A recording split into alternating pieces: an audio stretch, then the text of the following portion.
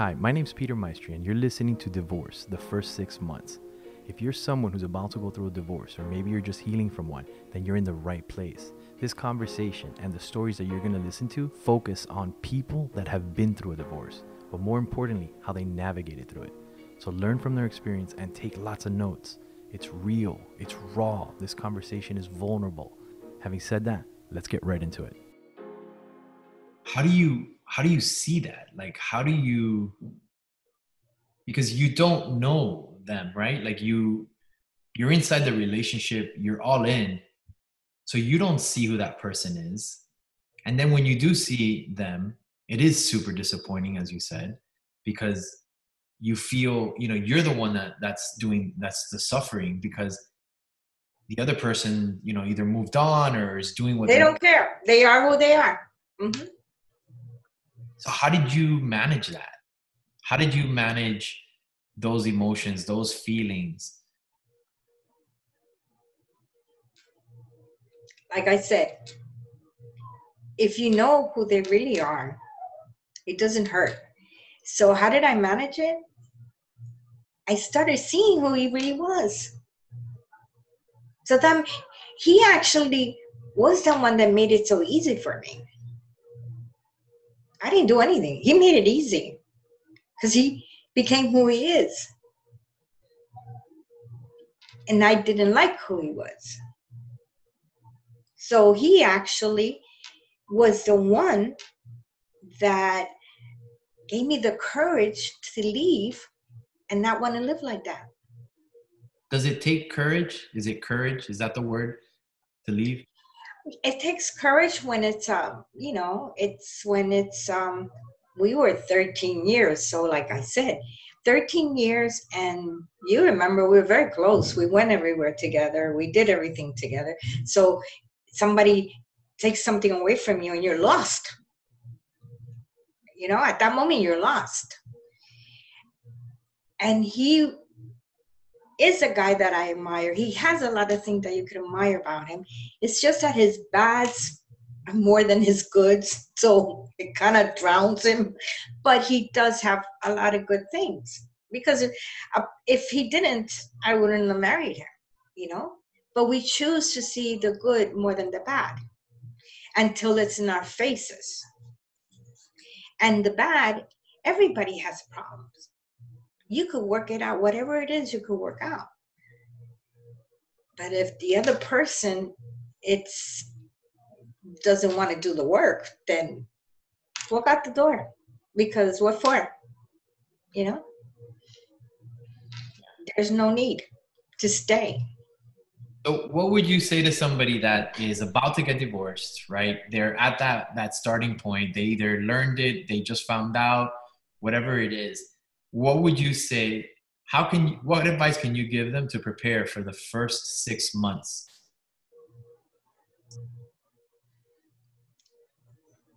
You need to have a lot of people around you. You need to talk to people about what happened. I didn't. So by me not talking to anyone, I was in my head all the time. So I didn't have anybody neutral that would hear me and not tell me what to do. So I kept everything to myself. And that's not good, because the more you go and associate with people and talk about it, you realize your problem's not that big. There's a lot of people out there like that. Because what happens is we think we did something, they did this to us. No, they did what they did because that's who they are. But we blame ourselves. So that's a big part of when you get divorced, because you blame and you say, but if I would have done it a different way, I would have done this, I would have done that, it would have worked. If it has to be that hard, it's not worth it. Because I'm the one trying to figure out what could make him happy. But he's not doing it to me. So how is it going to work? So eventually, the one that was trying got tired. He couldn't believe it. I remember that he could not believe it. And I said, boy, he's dumber than I thought he was. He's dumber. Because one of the things I told him was, if you ever need me, call me, I'll be there. Because I cannot live with you, but I always will love you. And he couldn't understand how I can say that I love him and do this.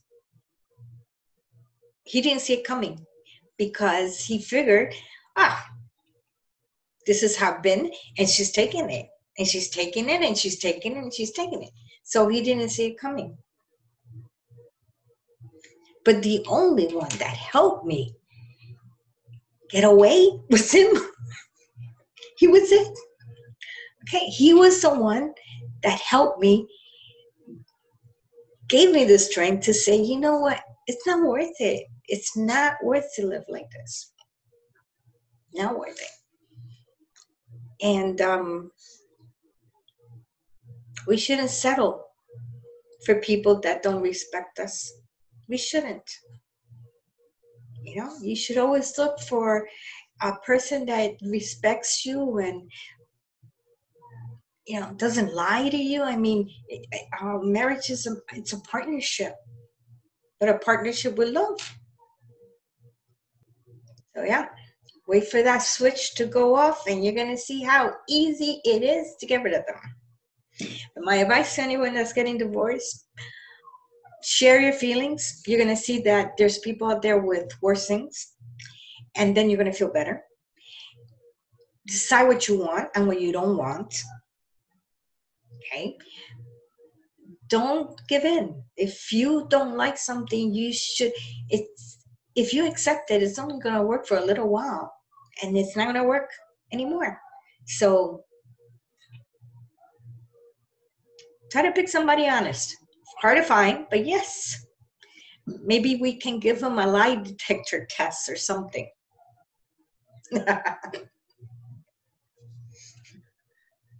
Mom, I want to thank you from the bottom of my heart. I think throughout most of the interview, I'm pretty sure that your babies are outside the door trying to get in because I heard them. Did you hear them?